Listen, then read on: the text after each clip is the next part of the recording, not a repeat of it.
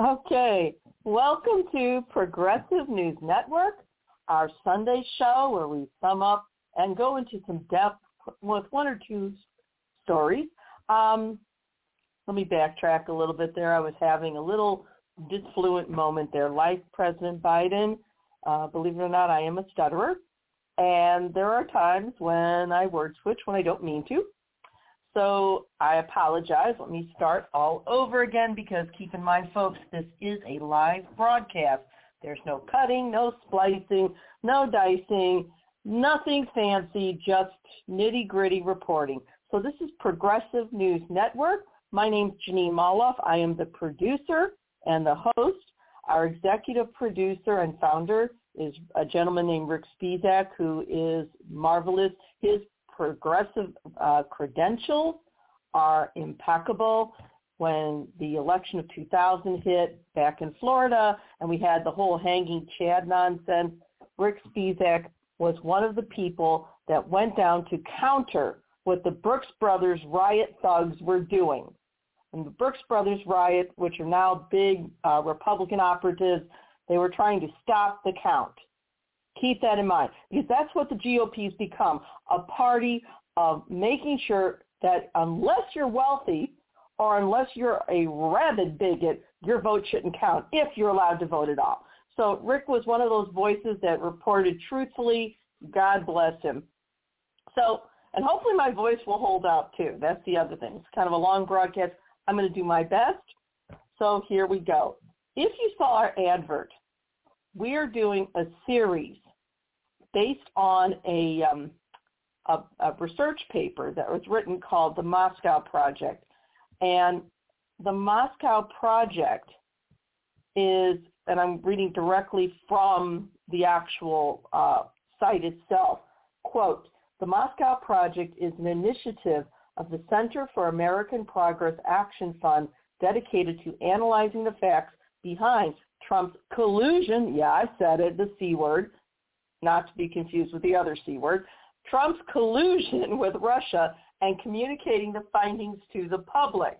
The Moscow Project's team employs a multidisciplinary approach towards its work, leveraging a unique combination of experience and expertise gained on Capitol Hill, at the State Department, and in private industry to examine this complex and sprawling series of events stretching back decades. Okay?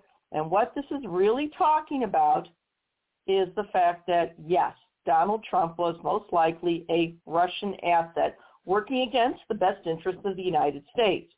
Now, before the Donald's tiny little brain explodes in that overinflated head that is basically occupied mainly by ego and other types of word salad, yeah, I'm on a roll today. The fact is there's far too much evidence that's been documented to, yes, establish the case that Donald Trump was most likely a Russian asset. In fact, not just the Donald, but also his grown kids and, yes, his attorneys. We can't forget the attorneys because here's the deal. Dictator wannabes like Donald Trump and, yes, Vladimir Putin, they need a couple of things to obtain to fulfill their quest for nonstop power. One, they need guns in the form of armies, militia, whatever. And then if they worry about the law, they need attorneys that are willing to break their oaths and bastardize their political careers to make what can only be called illegal and immoral actions look technically legal. So yes, that means Giuliani, means John Eastman, definitely, the whole lot of them. All right? And there is enough documentation, yes, to establish the case that the Trump administration under Donald Trump was most likely a Russian asset. And again, last week we dealt with Chapter 1. We're doing a chapter a week. And last week, Chapter 1, really, and you can go back to the project yourself. Don't just listen to me. It's online for anyone to see. He went broke multiple times. All right, his daddy bailed him out several times, but after Daddykins died, then he had to find another source to flow him, as some of my friends would say, which means another source to bankroll his bad business decisions. And, some of these accusations, let me start again. Some of the documentation also ironically comes from Trump's own sons, where they said, yeah, we did a lot of business with Russia. That Russia invested hundreds of millions of dollars through various oligarchs. They bought up apartments, luxury condominiums, and buildings, some of which had not yet been built, or had a lot of problems, and basically they lost money in the deal, and they paid cash. And these oligarchs, that's basically pointing straight to the possibility, yes, of money laundering. And so that chapter 1 goes into all the nonsense in the Trump organization and the way they do business. Okay, it's just a fact. And again, you can go back. And once again, nothing in Russia happens, especially when money's involved, without Putin's approval. That includes the oligarchs. So when Donald Trump was receiving money infusions from Russian oligarchs, it was with Putin's approval. All right? And part of this report on Chapter 2 is going to deal with, basically it's called hybrid warfare. It deals a lot with Putin this time and how Russian President Vladimir Putin has had a strategy to, as the advert says, undermine democracies of the world. Once again, this, good thing I'm talking loudly because I've had the microphone out of the way. Hopefully that's better. This goes back a long way. You have to understand this. I have a theory, and that is that Putin never got over the fall of the Berlin Wall. And I think Vladimir, I'm going to call him Vlad from now on. When I say Vlad or Vlad the Impaler, I'm talking about Putin. And I think that Vlad the Impaler saw the fall of the Berlin Wall and the end of his KGB career as an ultimate humiliation, and everything he's done thus far has been revenge. All these diplomats and strategists, and you see them on NBC. Ex-Missouri Senator Claire McCaskill putting in her 2 cents. Vlad the Impaler is not that complicated. All right? If you understand how cheats, liars, thieves, and murderers think, then you understand Vlad the Impaler. It's that simple. And in this instance, it's about revenge. That's it. And I know it's hard to understand somebody wanting revenge that badly, but in that instance, Vlad the Impaler and dumb Donnie Trump have a lot in common. What makes Vlad the Impaler more dangerous is that he's a whole lot more intelligent than dumb Donnie. So when you hear me say dumb Donnie, I'm talking about Trump. Vlad the Impaler, Putin. So Chapter 2 is titled, of the Moscow Report, is titled Hybrid Warfare. And the actual, this is under the case for collusion, hybrid warfare. The time period is 1999 to 2016, Russian President Vladimir Putin's strategy to undermine democracies around the world. Okay? And so that's the first half of this broadcast. After that, I'm going to discuss how Russia, under Putin's dictatorial rule, has broken a peace treaty that is already in existence, namely the Budapest Memorandum. Now, the Budapest Memorandum came into existence in 1994. Signatories included the United States, Ukraine, parts of the EU, Russia. And basically, the deal was, and we're going to talk about it in more depth, the deal was that if Ukraine gave up their legacy of nuclear warheads, all right, that were left over from the Soviet days, that they would get a promise from Russia that, one, Russia would respect their right to be a sovereign nation and that Russia wouldn't attack them. And the third promise was that if Russia did break these previous promises, the parts of the EU and, yes, the United States would come to Ukraine's defense, whether NATO liked it or not. So not only is Russia breaking the treaty, but we are too. So the Budapest Memorandum, a treaty engineered to guarantee Ukraine's right to exist as an independent nation. Again, as I said just now, Russia was one of the signatories, but Vlad the Impaler has no use for truth or honor. Make no mistake. And this report will also discuss how the Trump administration severely weakened our national security when it came to Russian aggression, and that included espionage. And of course, after both stories, there's always our Jackass of the Week award, and you'll find out a little bit later. Now, I'm going to take a little drink here. Hopefully my voice will hold up. One other little thing. This is not the kind of broadcast that invites callers. Now, we had a previous partner, and she did allow callers to come in and sometimes monopolize the call. I'm not her. All right? If I welcome callers, I will announce it at the beginning of the broadcast, and I will allot time at the end of the broadcast for calls after I've done my spiel and not before. Understand also that if you call in before that time, I will read your phone number over the airwaves. Too bad, so sad, because I'm not going to let people act as freeloaders. We pay for this time. This ain't Fox, baby. We actually have some standards. Well, I take that back. Fox does have standards, in my opinion. I have to use that disclaimer. It's just the standards are so low that they're 10 stories beneath the freaking gutter. All right, so let's get into it. The Moscow Project. Trump as a Russian asset, and now this Chapter 2, the case for collusion, hybrid warfare, years 1999 to 2016, Russian President Vladimir Putin's strategy to undermine democracies around the world. This chapter deals a lot with Putin this time. So the chapter starts out, and they start discussing Russian interference in the 2016 election. You know, as it turns out, Hillary Clinton's accusations weren't so crazy. Now, I'll acknowledge this report is done very well. It does have a bias, though, the Moscow Project, and that is it tends to lean more towards the traditional Democratic Party, and, you know, I'm going to offer commentary along the way. So Russia's interference in the 2016 presidential election, the report says there was nothing unique about this. Russia's been doing it for a while.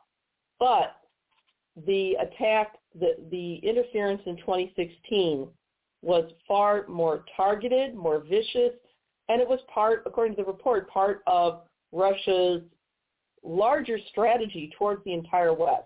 Make no mistake about it, what's happening in Ukraine now isn't just an attack on Ukraine. It's an attack on the West.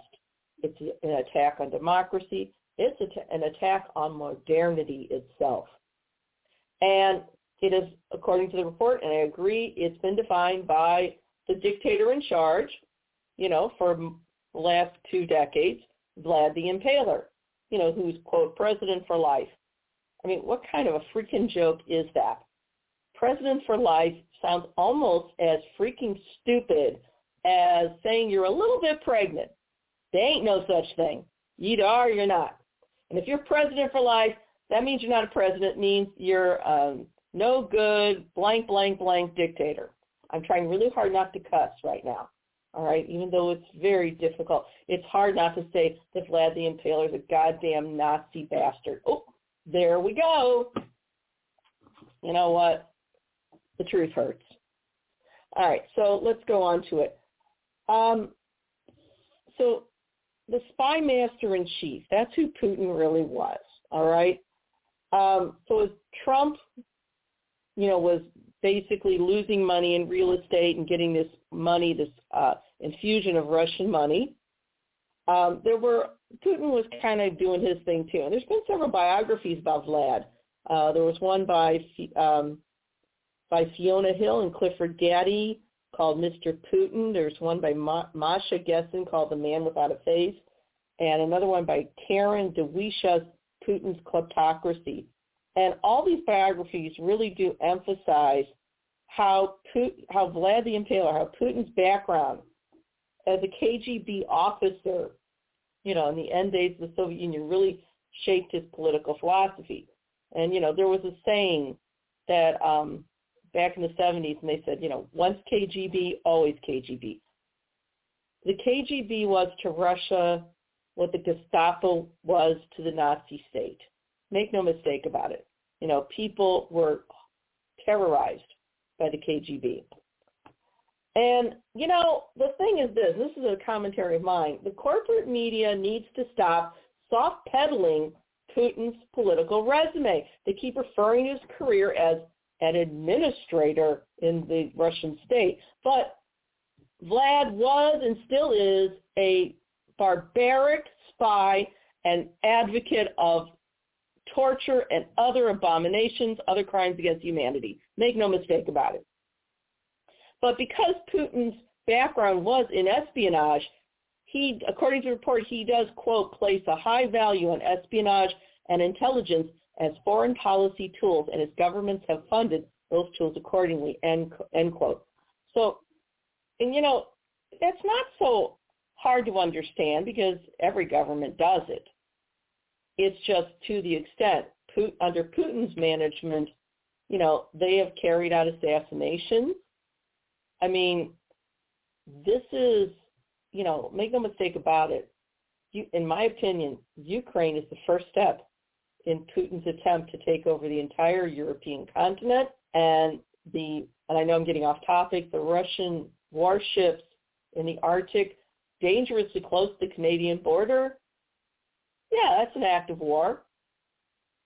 Because then if they can take over those waters and make the Canadian military back down, they have a way to invade Canada and then the U.S., or at least a place in Canada to lob off missiles into the U.S.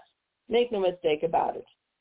And China's silence on this issue is very suspicious too, but let me go ahead. So here's, again, sorry I'm getting off topic. I'm a little wound today, all right? So Putin started his whole political career in the KGB, and he was just a little baby. He joined in 1975 at the tender age of 22.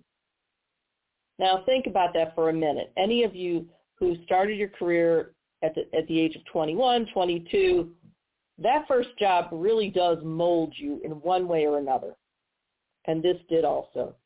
He received his training in Leningrad, and then Vlad served in Dresden in East Germany from 85 to 90. Now keep in mind, those years from 1985 to 1990, I'm sure that means Vlad was involved in multiple abuses, multiple human rights abuses. Now, while he was in East Germany, good old Vlad cultivated a lot of assets in the West, and then the Berlin Wall fell. Okay, and there went Vlad's career. Berlin Wall fell in 1989. Let's see now. So that was they're saying tear down your wall. Putin was then leading the KGB's office when these protesters in East Germany gathered outside the gates of the KGB building. And officers for the KGB were just really busy burning government documents, because they didn't want those documents to fall into protesters' hands, which is pretty damning, okay? If they were doing what was considered legitimate, they wouldn't need to burn the documents, now would they? I know I'm using a lot of innuendo, but it is what it is. All right, so then Putin decided, he was going to bang his chest like, some King Kong type. He went outside and he threatened the protesters with some severe violence if they broke through the gates.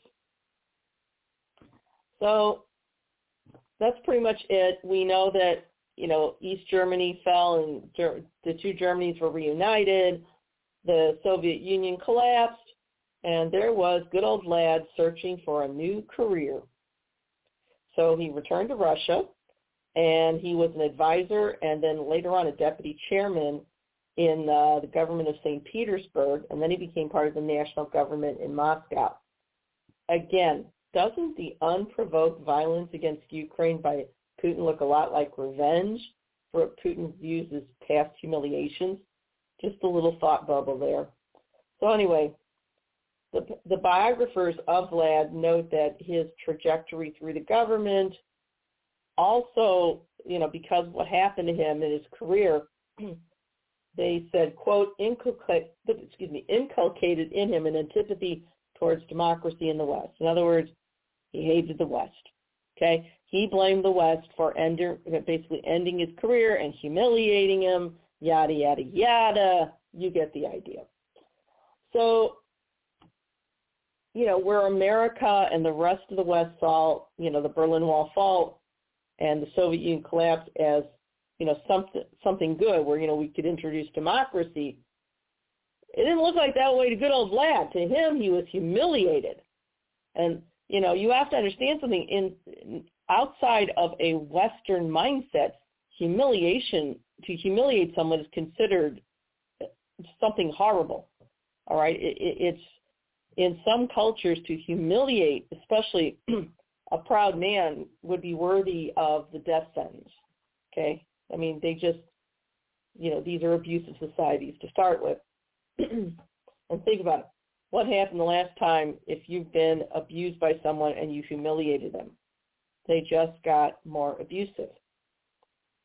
So, again, what happened was now the Soviet Union fell and it ended his career, and everything was in chaos in the Soviet Union. And again, doesn't the chaotic, what looks like, according to a bunch of corporate reporters, they call this attack on Ukraine kind of chaotic looking, but doesn't the chaotic nature of Putin's attack on Ukraine look a lot like revenge?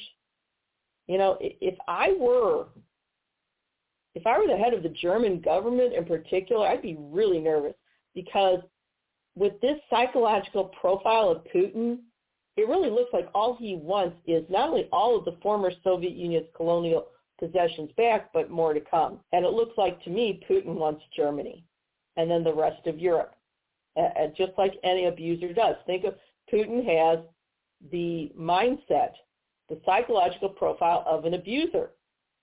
And what happens when you stand up to an abuser and you don't put them away for life? They become more vicious and they want more revenge. And that's what we're dealing with here. So the 90s came and went, and, Putin tried to rebuild his career. According to the report, his attempts were marked by, quote, coup attempts, economic crises, and a weak state. And according to the report, quote, many in Russia, let me back up here. The report says, quote, the 1990s, during which he sought, another Putin, to reestablish his foothold in the Russian government, were marked by coup attempts, economic crises, and a weak state. Many in Russia, Putin by most accounts included, blamed this on the unbridled capitalism and corrupt privatization of industry that was backed by America and the West. As a result, it's no surprise that since Putin assumed the presidency in 1999, his responses to major world events reflect a worldview that sees Western-style democracy and liberalism as a geopolitical threat, end quote. Now, one thing I want to mention here. In this report, they keep talking about Western-style democracy and liberalism, and they link it, because, again, the report, reflects kind of a democratic centrist viewpoint. The report links those two together, but liberalism, as viewed by true democracies, has nothing to do with corporate buildup. This report links, again, democracy, corporate buildup to liberalism, and it's a mismatch. Okay? Corporate buildup, such as we've seen in Russia and China and other places, is neoliberalism. Now, neoliberals basically are, in my opinion, reworked Republican corporatists, nothing more. True liberals reject neoliberal fiscal policy, period. Neoliberal fiscal policy, these are the people that will say, they are social liberals and fiscal conservatives. Again, and the reason that I feel comfortable saying that, in my opinion, is because being socially liberal doesn't cost any money to a corporation. makes them look like they actually are playing by the rules when a lot of times they're not. But so when you hear this, I want to make sure you understand that true liberals are not corporatists. They're not necessarily socialists either. True liberals believe in having a balanced economy, one that has proper laws and regulation to make sure that just because you're rich or a big corporate entity, you can't break the law with impunity. Again, this report, and I keep emphasizing because it's that important, the bias of this report, the report overall is good, don't get me wrong. It is. It has a lot of documentation. The one bias I would say is that it links liberalism, democracy, and corporate wealth all together. True liberalism has nothing to do with corporations. When corporations embrace liberalism, they're talking about neoliberalism. That's the Clinton policies, Bill Clinton, Barack Obama, all that, and Joe Biden. And neoliberal policies, especially fiscal policies, are rejected by true liberals. So if you want to get mad at someone, get mad at the neoliberals or the democratic centrists, because they're the ones that are working hand in hand with Republicans. Basically, neoliberals, just like Republicans, favor big business no matter what over anyone else. True liberals do not. I want to make that clear. Okay, so let's go on. A little water here. My throat's starting to bother me. So let's move on to Vlad's presidency. Okay. He was prime minister from 2008 to 2012. He saw a lot of uprisings in Russia. And Putin obviously just reaffirmed his hatred of popular protests and true democracy. All right. The report says that this was, quote, followed by responses from Putin that reaffirmed his antipathy toward popular protests and liberal democracy. Okay.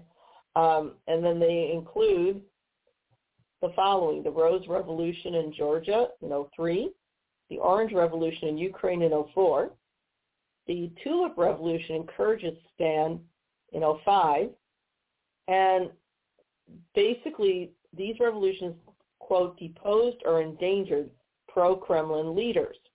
The report also mentions the Arab Spring protests that began in 2010.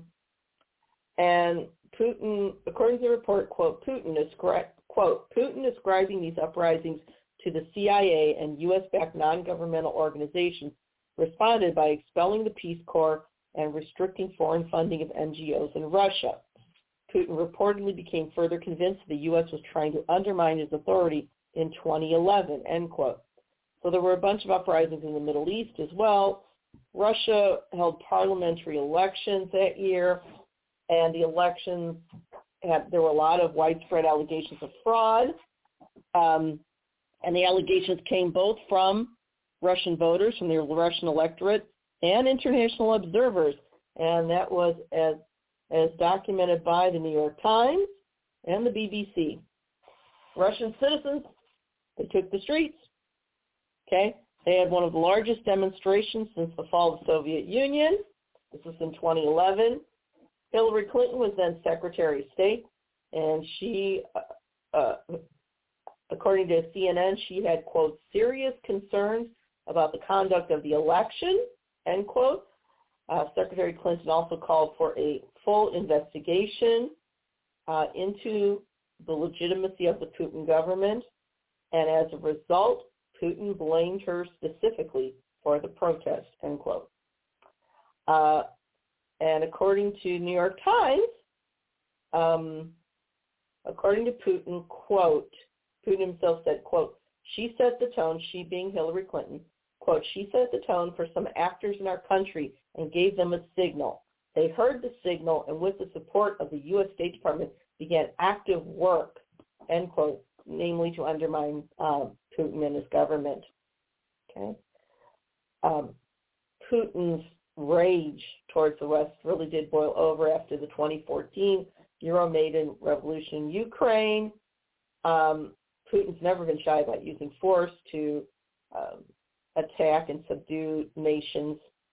The country launched cyber attacks, according to The Guardian, in 2007. The cyber attacks took place against Estonia in 2007, and let's see now, and invaded Georgia in 2008, according to Slate, and that Russia's actions against Ukraine in 2014, when they were trying to get Crimea, did mark a turning point. So Ukrainian citizens, stuttering moment, Ukrainian citizens, quote, ousted the government's notoriously corrupt pro-Putin leader, Viktor Yanukovych. And that is according to Reuters and the Telegraph in the UK. Okay. The next quote was, quote, the Kremlin, I'm just reading from the report now, quote, the Kremlin seized on the ensuing chaos to illegally annex Ukraine's Crimean Peninsula and invade its eastern Donbass region, end quote. And that is according to the BBC. So this is what happened in 2014, all right?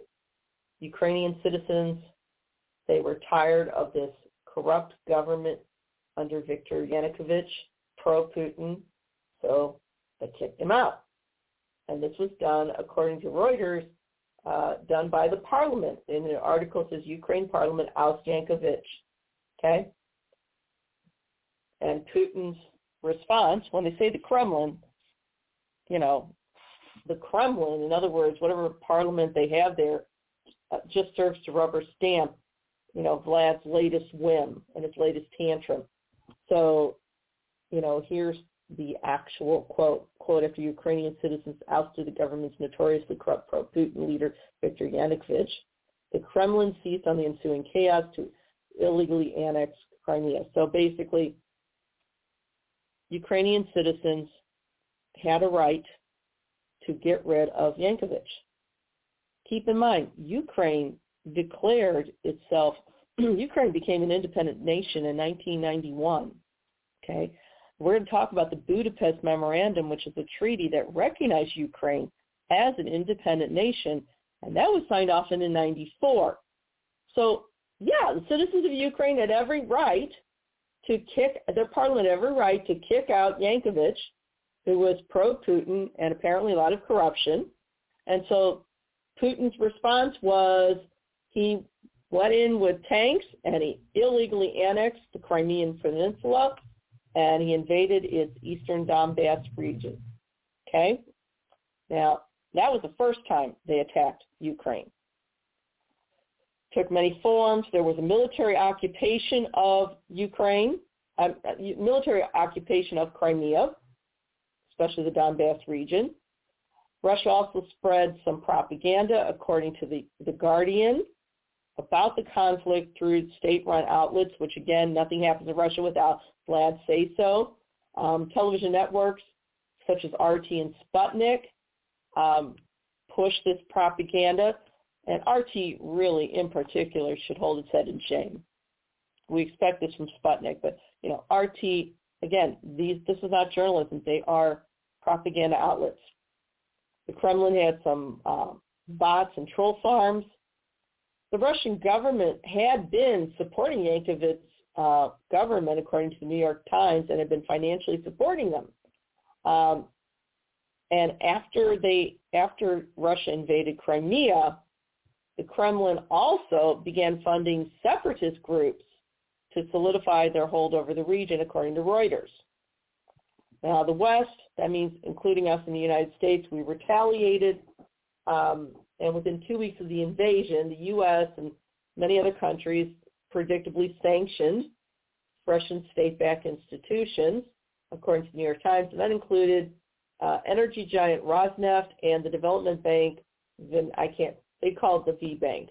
Further, and it angered Putin even more, okay? But there's more. There were two other events that contributed to Putin's rage towards the U.S. and to his decision to begin this campaign in earnest to disrupt the 2016 presidential election so they could get their puppet in, Donald Trump. Huh? So, excuse me for a second here. I lost my place. All right. So, the two events, one deals with what's called the Magnitsky Act, which, again, under the Obama administration, Hillary Clinton was Secretary of State. So if anybody wondered, what did Donald Trump have against Hillary Clinton? Well, keep in mind, Chelsea Clinton and Ivanka Trump in years before this were close friends. So to pretend the Clintons and the Trumps didn't get along is nonsense. But by now, Putin was calling in his IOU, and Trump was his boy, and Trump was told, attack Hillary. So he did. So the Magnitsky Act is one of the two things that really set Putin over the edge, and the other one's the Panama Papers. Extra events contributed to Putin's rage towards the U.S. and his decision to interfere with the presidential election of 2016 and to basically place his puppet, Donald Trump. The Magnitsky Act, hard to say, this came into law in 2012. Now, the law, quote, I'm just going to read straight from it. The law permitted the U.S. government to sanction government officials implicated in human rights abuses, allowing a crackdown on Russian officials who were involved in torture and who sought to hide their money in the U.S.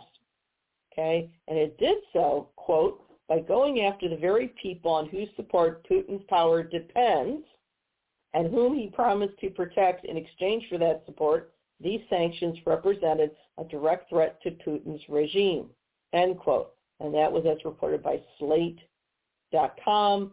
The article ran in July of 2017, titled, Why Does Putin Hate the Magnitsky Act? This is it. So this was an act that was passed by the Obama administration, and it's a law that affects foreign relations, and it basically allows the U.S. government, it cuts the red tape. And so if the U.S.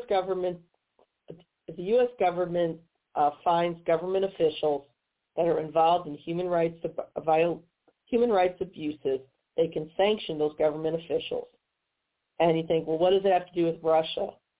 Well, Putin stays in power by terror and other atrocities. And so basically, this is a law that really attacks the oligarchs, or at least starts to. And Putin's power depends on the oligarchs, their money, their mercenary troops, and yes, his control over the military. And Putin promises he'll protect the oligarchs if they continue to support him forever. So if you attack these oligarchs, then that is a direct threat to Putin's power base. So, the report says, quote, as a result, the repeal of the Magnitsky Act has been the primary foreign policy objection for Russia and the Putin government, end quote. And the Russian government campaigned against the law. According to The Atlantic, the Atlantic did an article on this, and one of the biggest proponents of the Magnitsky Act that was for it was an investor named Bill Browder. And Browder did suggest, again, according to The Atlantic, that Putin probably benefits personally from financial crimes that led to human rights abuses that in turn led to this act being passed. And these are crimes the Kremlin obviously denies happened in the first place. So basically, these oligarchs, just like a lot of big business, these oligarchs most likely, for instance, use slave labor, child labor. They probably abuse the slave labor, so on and so forth. These are human rights abuses from which they profit more, and in turn, Putin profits more. Okay? In fact, outside of this report, there's been several other reports that have said that Vladimir Putin is probably one of the world's richest people. And these are riches that Yes, he got paid, by oligarchs. To sum it up, Vlad the Impaler, in my opinion, is nothing more than a crime mafia boss. May not be technically the mafia, but he thinks like that. And these oligarchs pay protection money. It's not that complicated. Okay? And Vlad gets a lot of money for it, and he keeps his power base going. So that's number one, the Magnitsky Act. And, of course, he blames Hillary Clinton, even though it took the Congress to have to pass it, President Obama to sign off on the Magnitsky Act. Hillary Clinton may have been in favor of it, but she wasn't responsible for passing it. But she was the presidential contender against Russian asset, Donald Trump. So the second thing that sent Putin off the deep end, the Panama Papers. Love it. So there's this group called the International Consortium of Investigative Journalists. And, I will admit I am probably an unimportant member, but I am a member. And I love their work. Okay, I go to their websites and the reports for documentation. These are independent journalists. They do reports and they bring truth to light from all over the world. And these are some of the bravest people in the world. And in May of 2016, notice the timing, the election, right? The International Consortium of Investigative Journalists leaked thousands of documents, according to The Guardian. These documents came from a Panamanian law firm, and they in detail showed how very wealthy and corrupt individuals use shell corporations to hide their money from authorities. Now, mind you, nothing new about this. People will joke about, well, yeah, these corrupt people, they hide in the shell corporation that some corporate lawyer came up with. People have been talking about that for a long time. The difference is that the International Consortium of Investigative Journalists, God bless them, found the proof in boatloads. And they didn't discriminate, Dem, Republican, liberal, conservative. If you're hiding illegally gotten gains, it was found, and how they did it. And among those leaks, we found that one of Putin's closest associates is a cellist. Okay? According to The Guardian, this cellist's name is Sergei Roldugin. Now, according to the Panama Papers, this cellist, Sergei Roldugin, quote, owns a network of shell companies hiding roughly $2 billion, with a B, prompting speculation that Putin may have been using Roldugin to hide portions of his personal fortune, end quote. Now think about it. How in the hell does a cellist have a string of shell companies hiding some $2 billion with a B of assets? Okay, that just is so ludicrous. It's like this big red flag that no government found, not even our Department of Justice here in the United States, but these investigative journalists who are paid next to nothing, they did. Okay? Now, the Kremlin's response to the leak, they attacked the Panama Papers. They called it, quote, an undisguised paid-for hack job against Putin, end quote. But according to the Moscow Project, privately, Putin again blamed Hillary for this threat against his personal wealth and power, and that's according to MotherJones.com. Keep in mind, Hillary Clinton had nothing to do with the Panama Papers. So if any KGB apparatchiks, or I'll just call them what they are, KGB neo-Nazi bastards, if they're listening, Hillary can't take credit for the Panama Papers. Those were independent journalists. Okay? Excuse me.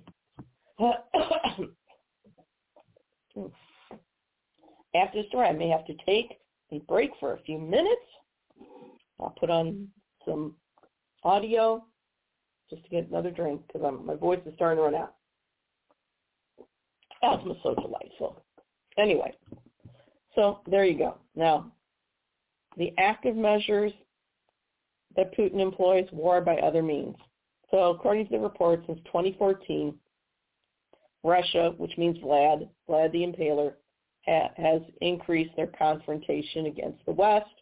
And this strategy has been called a bunch of things by different analysts, including hybrid warfare, the Gerasimov doctrine, political warfare, and active measures. Now, the last part, active measures, is a reference to the KGB term, quote, for political and information efforts that fall between traditional espionage and public diplomacy. The report goes on to say, quote, one of the key pillars of this strategy is to use the openness of Western democracy to undermine governments from within, a goal achieved through three often simultaneous lines of effort outlined in the following sections, end quote.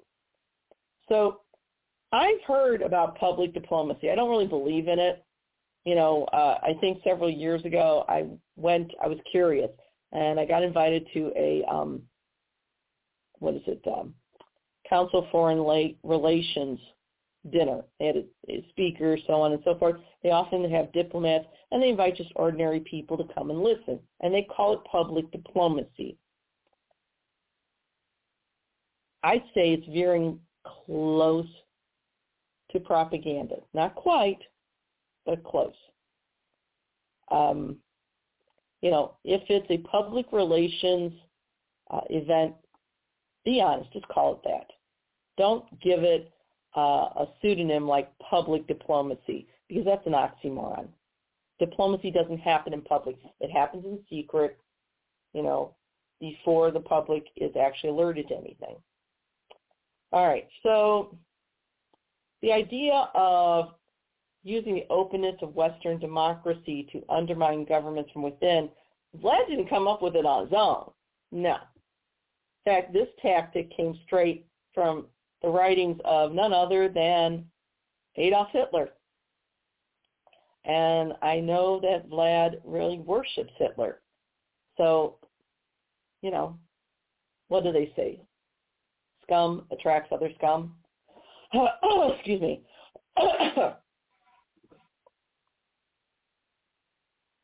All right, so we're going to go on a little bit more. Now, one of the ways you undermine a Western-type democratic government or a Western society that values democracy is basically by, so one of the ways you do this actually coincides with the name of this new section, which is cultivating fringe movements and leaders in foreign countries. And this part really does talk about how the Kremlin, again, Putin,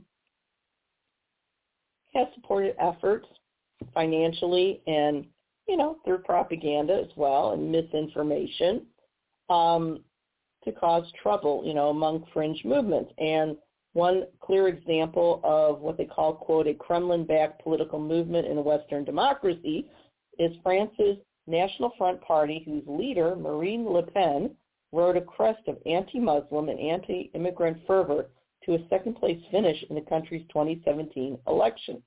The party received loans of some 11 million euros from the Kremlin-linked First Czech Russian bank in 2014. I'm reading straight from the report. These are direct quotes. Quote, Le Pen not only continually praised Putin throughout her campaign, but actually traveled to Moscow in March to meet with the Russian president. And this is as documented by Time.com, The Independent in the UK, and Time.com. The report goes on again. I'm reading straight from the report. Quote, her campaign also benefited from Russian hacking and release of emails from the campaign of her opponent, Emmanuel Macron, and that is as documented by the BBC. Quote, however, in part due to France's moratorium on media coverage of candidates in the last 44 hours of an election, the leak appears not to have had its intended effect, end quote, according to the Washington Post. Okay? So, need I remind you, Marine Le Pen, they call the group, let's see now, the National Front Party. But make no mistake about it, Marine Le Pen and the National Front Party are just neo-Nazis, and that's fine with Putin. You have to understand something. I've heard people say that Russia fought against the Nazis in World War II. Well, that's true, but this isn't the 1940s anymore.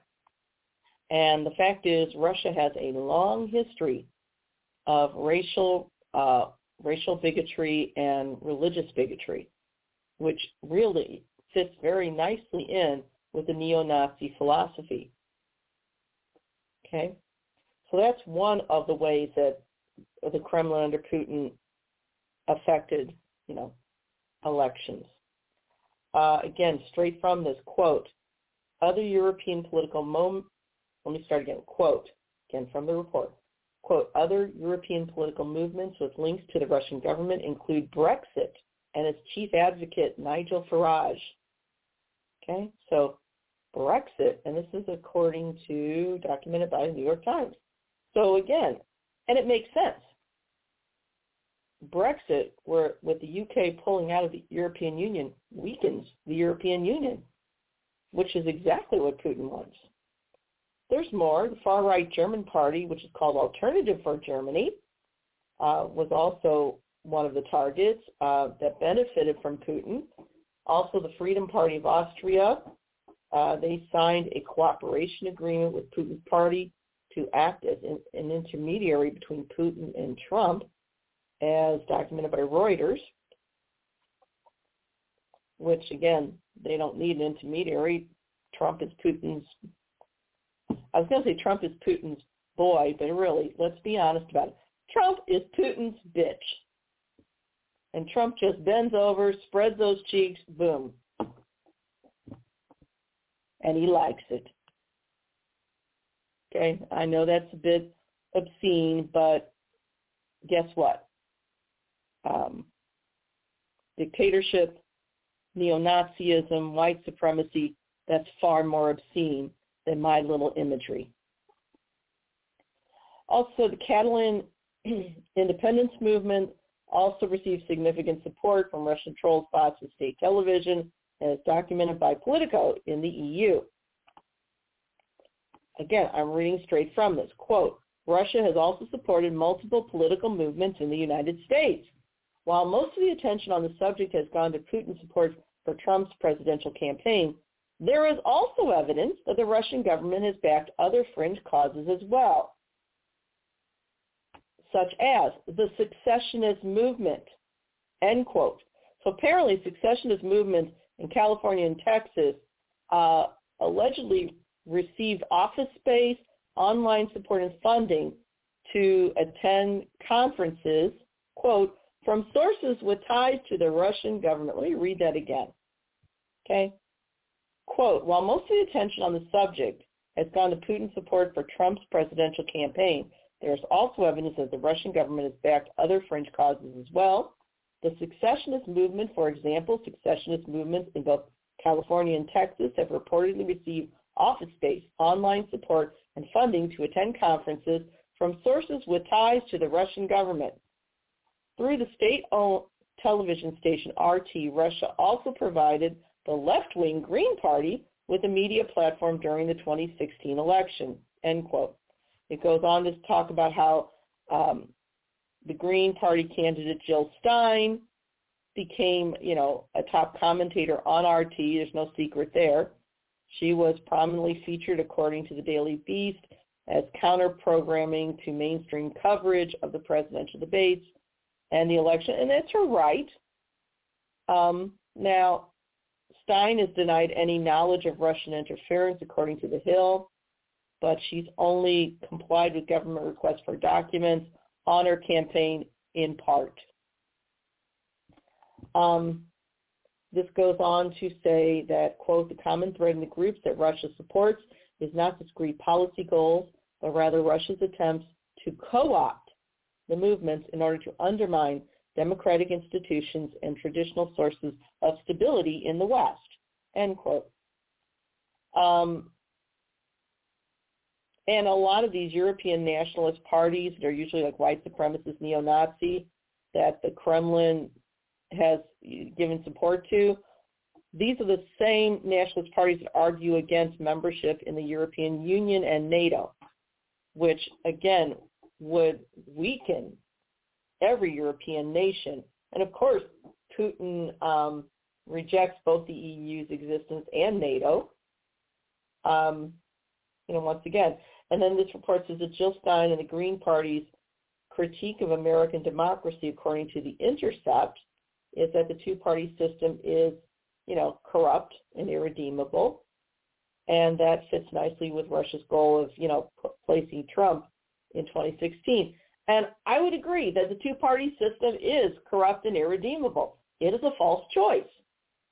But let me kind of tweak this a little bit. This report makes a good strategy point here, in terms of how these separatist movements, most on the far right, but a few on the far left, one or two. Keep in mind, though, Putin could have made such an impact, especially on the left with the Greens, with Jill Stein, if the Democratic Party returned to its roots of FDR and John Kennedy and abandoned corporate neoliberalism, especially neoliberal fiscal policy, which is the polar opposite of actual liberalism. The truth is that the corporate Democratic Party did this to themselves because they embraced being corporate toadies while refusing to do anything to benefit the people, such as Medicare for all, a living wage, police reform, basically making voting an easier thing, make sure every vote counts. All these things the Democratic Party, with its ties to corporate, refuses to do. That's what happened.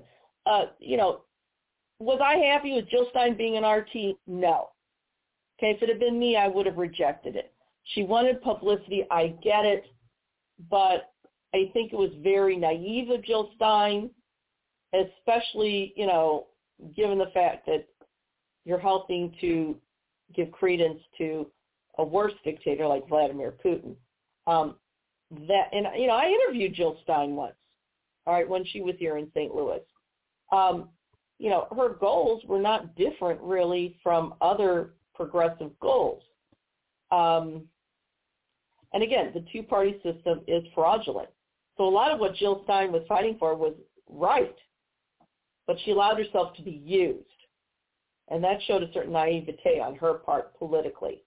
I wouldn't have made that error. But again, Putin wouldn't have had that opportunity if the Democratic Party returned to their roots, being for the little guys, which they haven't been in a long time.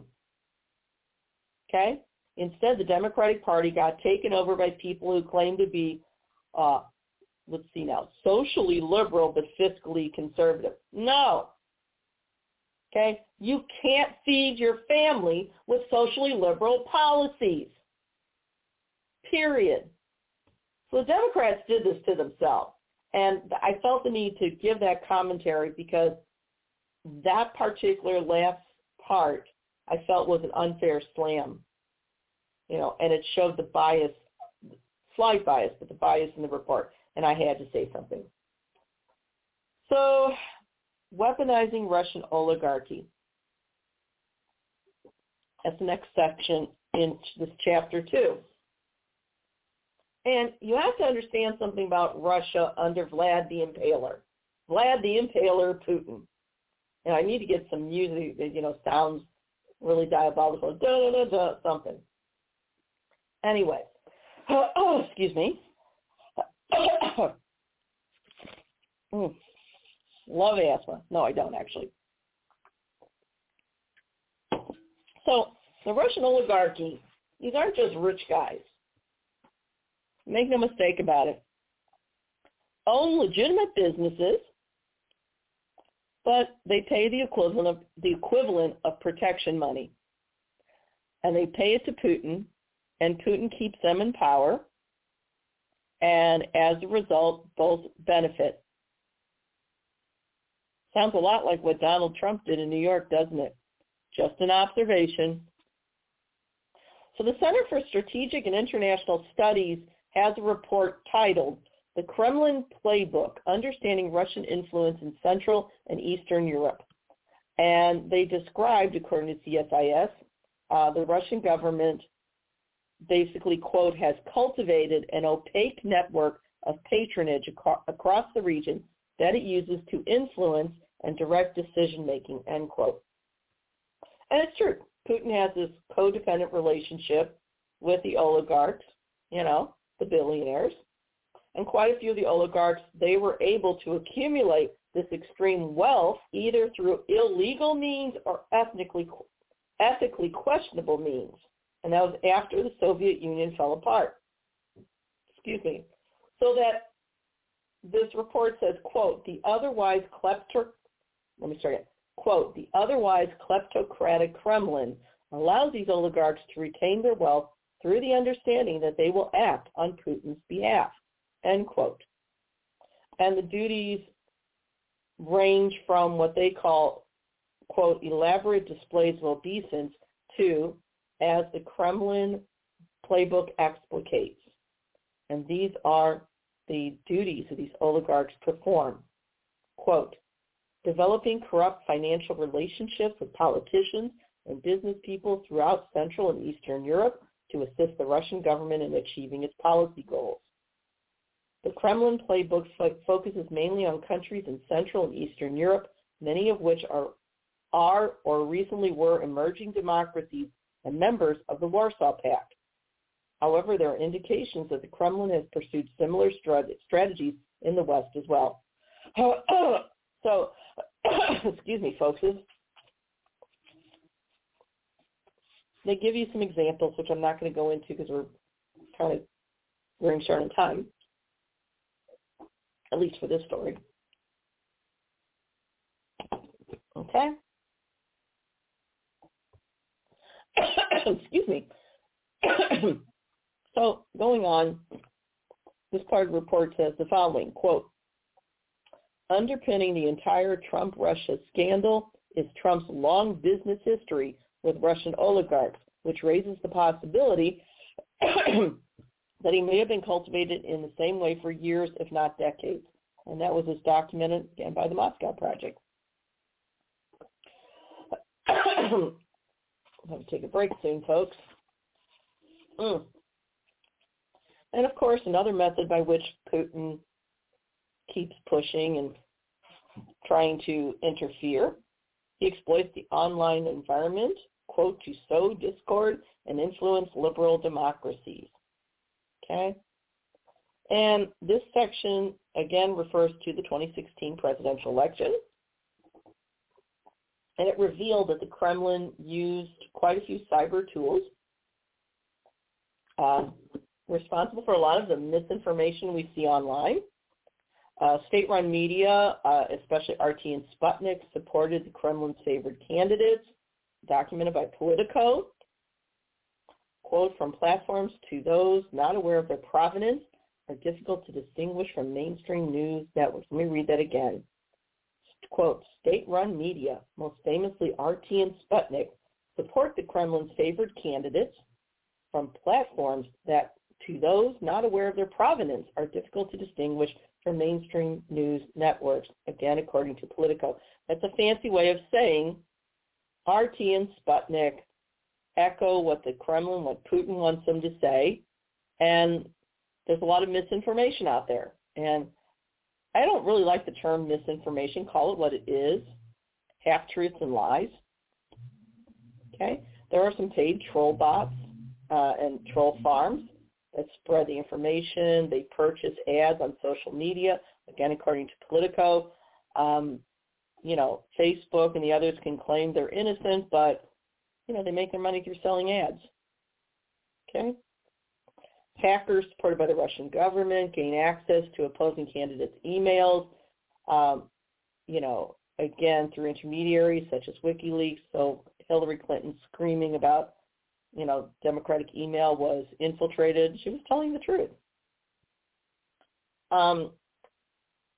Kremlin, the report goes on to say, quote, though the Kremlin tries to build plausible deniability into its techniques, such as laundering leaks through third parties, and officially denies that it interfered in the 2016 election, it has in other ways been more upfront about its cyber operations, end quote. So give an example, in February 2016, Andrei Kritschik, he's a senior Kremlin advisor on cybersecurity, gave a speech at Russia's National Information Security Forum that really does kind of hint at how Russia pushed its influence campaign into the 2016 presidential election. And he was speaking to a Russian audience. Kritschik said the following, quote, "You think we are living in 2016? No, we are living in 1948. And do you know why? Because in 1949, the Soviet Union had its first atomic bomb test. And if until that moment the Soviet Union was trying to reach agreement with President Harry Truman to ban nuclear weapons, and the Americans were not taking us seriously in 1949, everything changed, and they started talking to us on an equal footing. I'm warning you, we are on the verge of having something, in quotes, something in the information arena which will allow us to talk to the Americans as equals," end quote. Now, a year after Kretschik made his remarks, the U.S. intelligence community basically confirmed that what Kretschik was talking about in the information area had changed what they call the geopolitical equation. Okay? So that was Chapter 2. Next week from the Moscow Project, unless something else happens, God only knows, we will do Chapter 3, which is, again, the case for collusion, cultivating an asset, how Donald Trump became the perfect candidate for Russia's assault on American democracy. Now we're going to move on to our second topic, Ukraine and the Budapest Memorandum Treaty. Okay? So this Budapest Memorandum is, I'm reading from Hungary today, and it is a treaty that had been engineered and built from several American administrations. It started under the George H.W.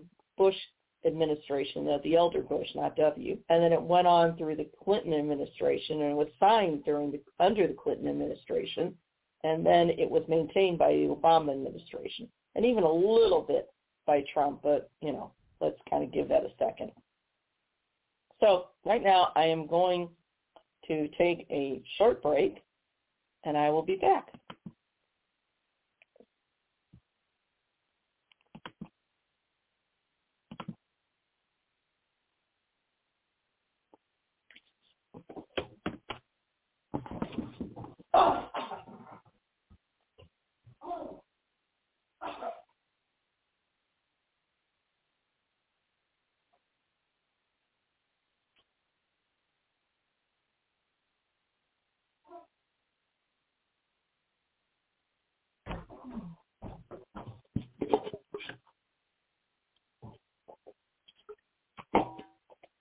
And I'm back. Okay.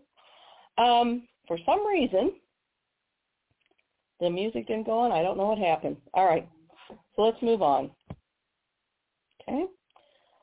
All right. So now we have the Budapest Memorandum. And this is a peace treaty. Okay. As it turns out, this goes back, you trace it back to the end of the Soviet Union. And the Soviet Union had quite a few nuclear weapons. And they had quite a few nuclear warheads that were kept in what is now known as Ukraine. Approximately some 1,700 nuclear warheads. And that was in 1990, so basically that was put together more than the number, this was in the 1990s, more than the amount of nuclear warheads the United Kingdom, China, and France had all together as of the 1990s. So basically, Ukraine had what was considered the third largest nuclear arsenal of warheads in the world, next to only Russia itself and the United States. And after the Soviet Union fell apart, there was a lot of concern, and rightfully so. So this kind of deals with the Nuclear Non-Proliferation Treaty, and I'm all for that. But again, it goes back to intentions. If you're dealing with two or more parties and they're bitter rivals, but you have honest brokers, yes, diplomacy can work. Okay, it can. The problem is when you're dealing with a crook, a criminal like Putin, it won't, because he will never keep his word unless it benefits him. That's the problem, all right? And so basically these 1,700 nuclear warheads were basically like an inheritance the Ukrainians had after the Soviet Union fell apart. Now, the United States and Russia in particular, along with England and a few others, really pushed this treaty called the Budapest Memorandum. And the people that were proponents of this will point out that those nuclear warheads wouldn't have done Ukraine any good because the launch codes for those weapons were kept and protected in Russia. But, so they said Ukrainians couldn't have used them anyway, which it really isn't true. There was a study conducted in 2016, according to telex.hu, that suggested that within a year and a half time, the Ukrainian government could have reprogrammed the weapons and made them useful. But once again, you know, the big powers wanted to take this away from Ukraine. And keep in mind, Russia's one of the signatories. So here's what happened, all right? So let me get to it. All right, so this is a formal assurance.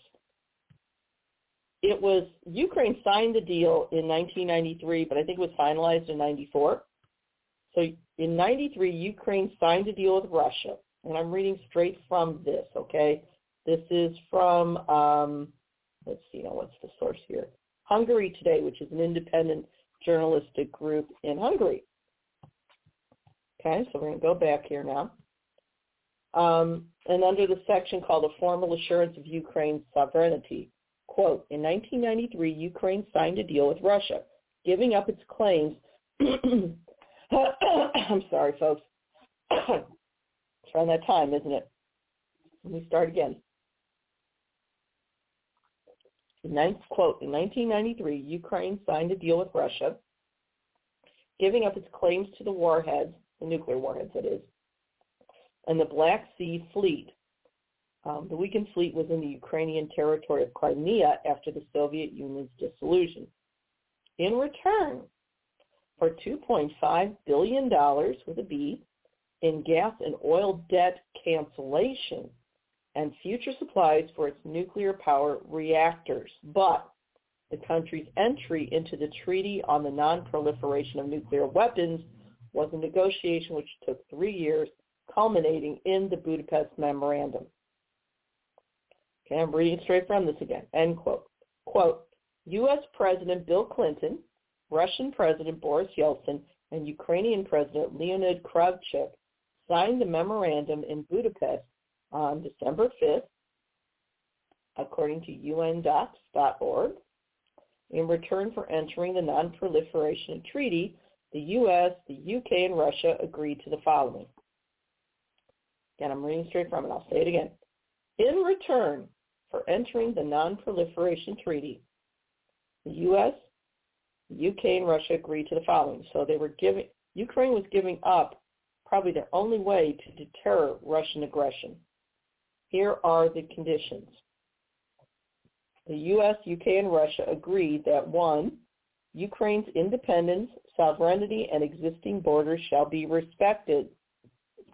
2, the signatories shall refrain from the threat or use of force against the territory or political independence of Ukraine.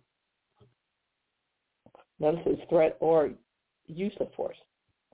Number 3, the signatories shall refrain from influencing Ukrainian politics with economic pressure.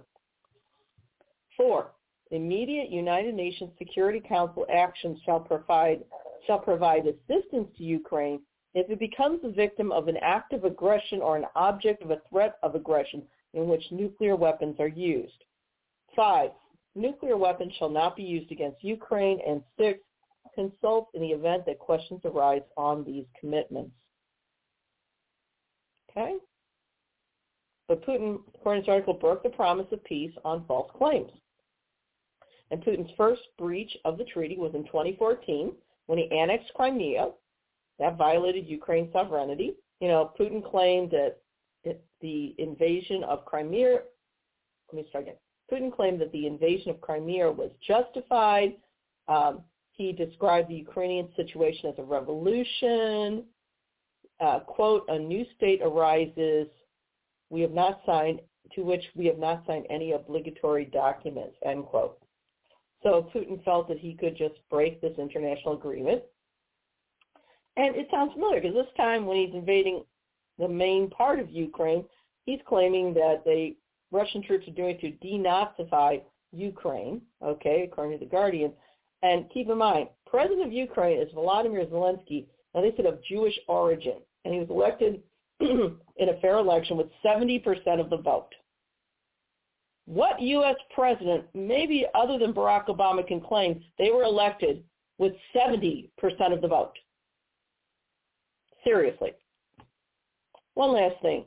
This idea that Zelensky's of Jewish origin, I've heard this from a lot of Christians who think they know all about Judaism, they know nothing. How many Christians could be said are of Christian origin and never go to church, never follow any of the rules? No such claim is made against them. So when you say of Jewish origin, it's like you're saying he's not a real Jew. Keep in mind, prior to Zelensky's elevation, it was difficult, if not illegal, for Jews to openly practice their faith. Trying to be a practicing Jew or a practicing Muslim in that part of the world was just as dangerous as trying to vote as a black person in the 1960s under Jim Crow. Make no mistake about it. So I've heard people, even some liberals say, well, he's of Jewish origin, he's not really a Jew. Nah. You're outsiders. You don't get to determine who's Jewish and who isn't. I'm an actual Jew. Do I practice everything? No. So stop saying he's of Jewish origin. Zelensky's a Jew, period. I had to give that up. So Zelensky warned what was happening, according to the Kyiv Independent, at the 58th Munich Security Conference on February 19th, that since Russia is choosing to break the Budapest Memorandum, Ukraine, we can do what we need to defend ourselves. Now, keep in mind, this is what we're dealing with here, all right? If I were any member of any European government that wants to hold on to democratic rule, I would be very nervous right now. Now, I'm not a proponent of the old domino theory where if one falls, they all fall. No, I don't buy that because that theory's been used and abused too much. But in this instance, you don't have to look any further than a map. Look at where Crimea is as it faces the Black Sea, a warm water seaport which Russia has wanted to control. Look at how from Belarus straight through Ukraine, through the cities that they're now attacking, it's a straight line to Crimea. Look at how they have literally surrounded the perimeter where basically these people have nowhere to go but further west. Poland is in jeopardy. Germany's in jeopardy. Slovenia, they will march through. That's a joke. If Ukraine falls because NATO and the U.S. won't implement a no-fly zone in Ukraine, then the rest of Europe is next. And it's not hyperbole. For the last several years, we have seen where there have been Russian military ships also in the Arctic trolling right by and actually not only trolling right by the Canadian border, but also actually going over the border. You know, military people look at the map and they see, they want to control Ukraine. They want to threaten Canada. And from Canada, they could lob bombs here in the U.S. This is, excuse me.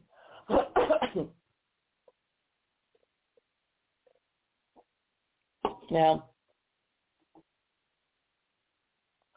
this goes on where basically I'll reiterate. If Ukraine falls, the rest of Europe is next. And a political and economic powerhouse like Germany, they need to seriously worry. Putin's first career disaster happened when the two Germanys were reunited. And as vengeful as he is, you don't think Putin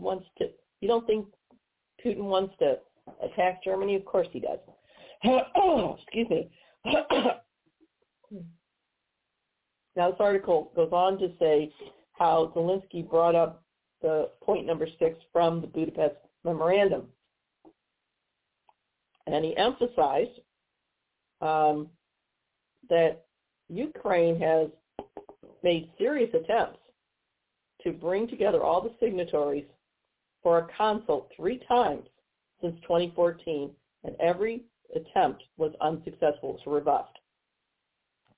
And Zelensky's warning really underscores what they say here. Quote, Zelensky's warning underscores rebuilding of the nation's nuclear arsenal, an option which Ukraine's ambassador to Germany said the government was already considering last spring. The alleged potential of Ukraine to produce nuclear weapons has also been cited by Russian officials as a justification for war. However, there is no proof of Ukraine having begun rearming itself with nuclear weapons. In fact, Western experts have asserted that Ukraine does not have the scientific, logistical, financial, and geopolitical strength to arm itself with nuclear warheads at this time, as documented by the New York Times. You know what? At this point, I wouldn't blame Ukraine if they did. All right? Ukraine did not provoke anyone. This was a unilateral war crime committed by Russia, by Putin, against Ukraine, period. And it started in 2014 when Putin took Crimea and put in a puppet. Okay? So there's another article here where they quote, let's see now, it's from Hungary Today. Foreign Prime Minister Antal 30 years ago said it's naive to think Russia gave up on Central Europe. So, quote, 3 decades ago, Joseph Antal, the first freely elected Prime Minister of Hungary after the regime change, because it was part of the Soviet Union, talked about what might be expected from Russia in the future. He warned that Russia did not give up its political role in the Central European region. He said, quote, it's a naive man who thinks that Russia has given up its political role in the Central European region. I agree with him. Excuse me. And he goes on to say that Russia's always had big goals, even dating back to the times of Tsarist Russia, and really said that the American presence is necessary. We need NATO. We need all regional organizations. We need our security. Look, the bottom line very simply is this. I know President Biden is worried that a no-fly zone would trigger World War III. And for those of you that don't understand what a no-fly zone is, no-fly zone isn't something that's just safety, okay? It is entering into a war zone, and it is not permitting the attacker's airspace. So, yeah, it is entering into a war. I would say that President Biden's wrong. World War III already started. And it started the second those tanks rolled into Ukraine. The second that Vladimir Putin broke the Budapest Memorandum agreement, period. There's no guesswork here. Excuse me. And the longer NATO and the U.S. waits, the harder it's going to be. You don't have to look any further than to see what the map tells you.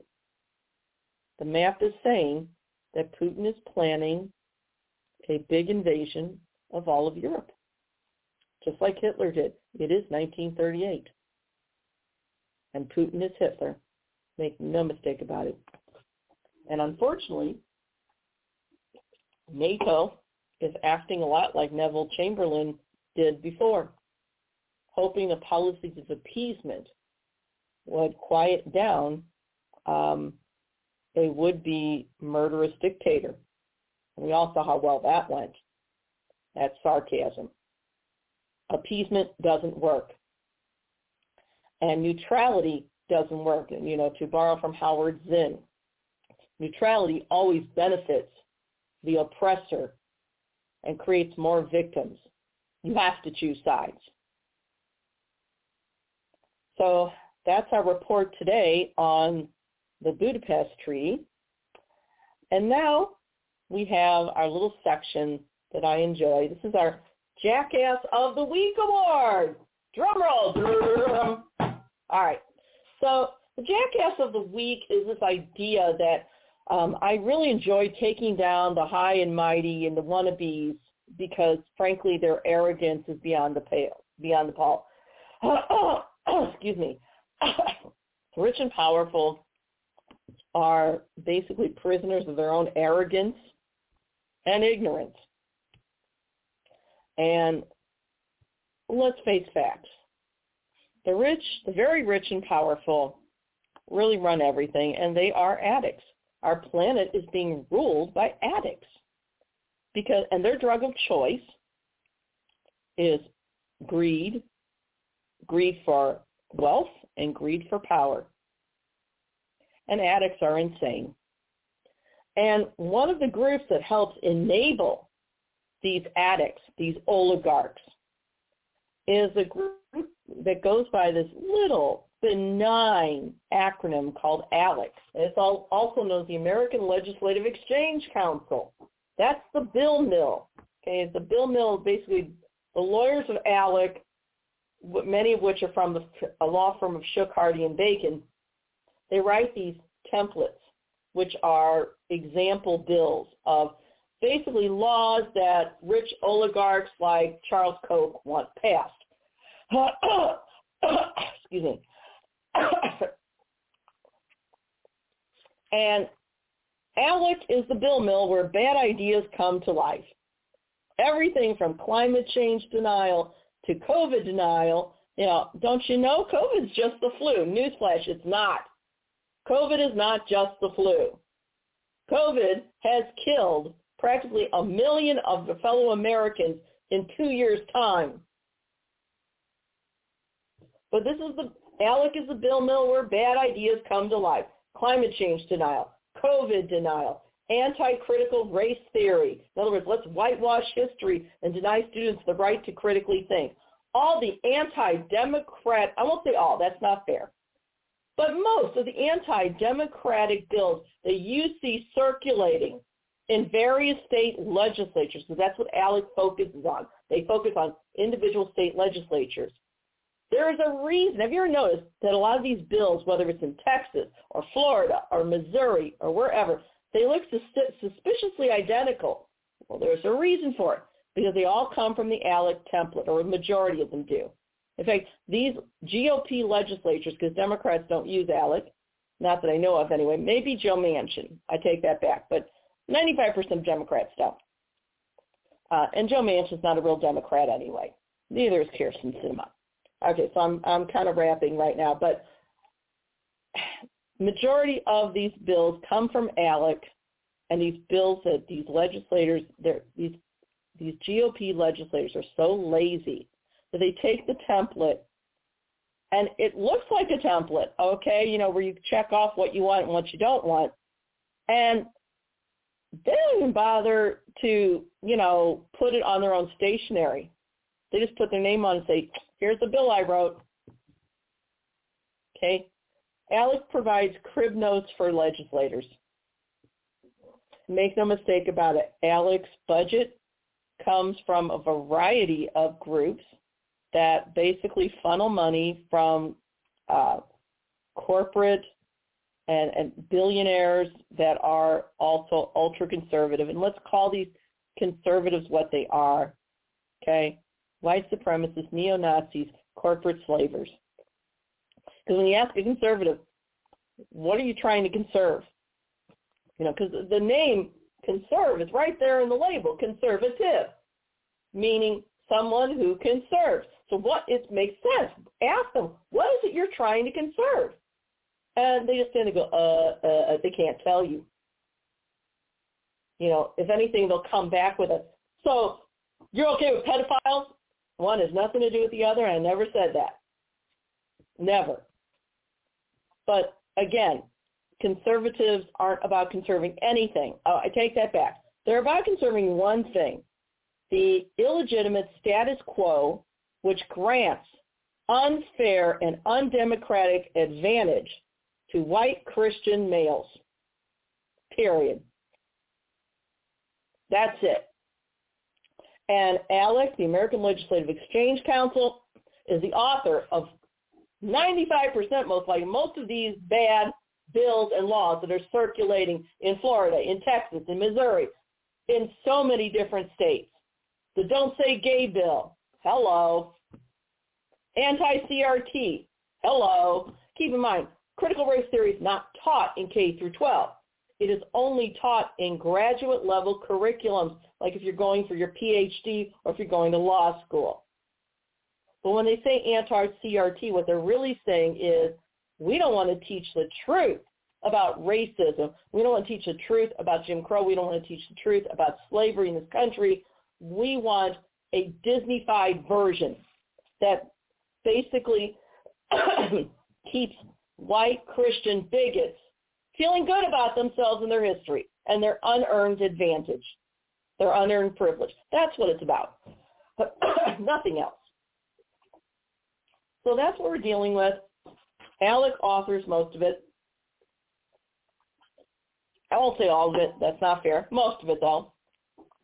And, it's about time to go after ALEC. It's about time to sue them, period, for interfering. Make no mistake about it. Here in Missouri, my home state, the secretary, one of the ALEC officers right now, is a man named Justin Hill, and he serves in the Missouri legislature. It shouldn't be. Our governor, Mike Parson, who is as dumb as a post, in my opinion, was an ALEC beneficiary. The man who wants the GOP nomination for the U.S. Senate seat being vacated by Roy Blunt, our Missouri Attorney General, Eric Schmidt, was, when he was in the legislature, an ALEC beneficiary. Make no mistake about it. And so this is why the Jackass of the Week, or Jackass of the Week, goes to ALEC, the American Legislative Exchange Council, who never met a democratic idea that they didn't hate and want to destroy. That's what it is, folks. So, once again, next week we're going to be talking more about the Moscow Project and how, yes, Donald Trump is most likely a Russian asset who has seriously harmed our national security. We're going to be talking more about these other forces behind the scenes. And, we will have our Jackass of the Week. My other show, the Environmental Justice Report, has been on hiatus recently. We will be coming back. We usually air on Thursdays, but all of our shows on Progressive News Network, on Blog Talk Radio, are archived, so you can listen to them at your discretion. I also have a publishing home at BuzzFlash and Op-Ed News, and I'm working on a piece right now that will probably publish later this week. So that's the news we have today.